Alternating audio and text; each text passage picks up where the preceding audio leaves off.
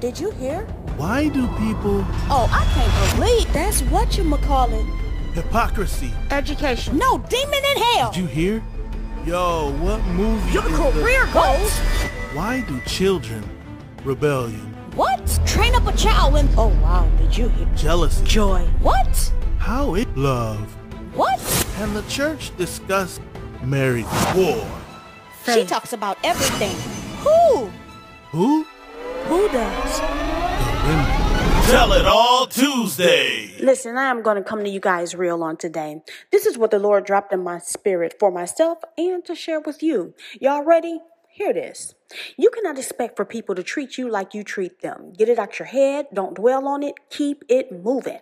See, just because you are happy for people when they are blessed does not mean that they're going to be happy for you when it's your turn. Heck, the majority of folk don't even think you should have a turn. They believe that every season is their season and want to see you begging and borrowing from them all their life so that they can carry about a false sense of entitlement as if they are reigning over others. It's just another form of slavery.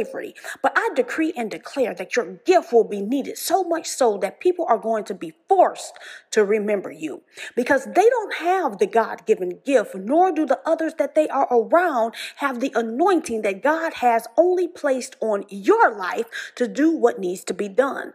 The spiritual, mental, and creative prison you have been in is about to come to an end. Room is about to be made for you. Listen, I know some of you have had to go through the same type of experience Joseph had to endure. People have sold you out because they were jealous of the favor and giftings you have. Folks have lied on you because you didn't yield to their perverted ways of thinking. And although you have helped people during their down times, encouraged and inspired them, they have forgotten about you. But there's a shift that is happening, and I call it forth now in the name of Jesus. Somebody is remembering that time you prayed for their child. Someone is recollecting when you was the sounding board for them to vent to. Somebody is reminded in their sanctified spirit of how you cried with them when they cried. Talk to them when they were on the ledge, inspired them to achieve their dreams, and encourage them to pursue their goals. You just stand still and watch God move on your behalf. Remain who you are and don't get weary in well doing. This is the season for the sowers who have the gifts of helps to reap a harvest. It's your time. Now shine.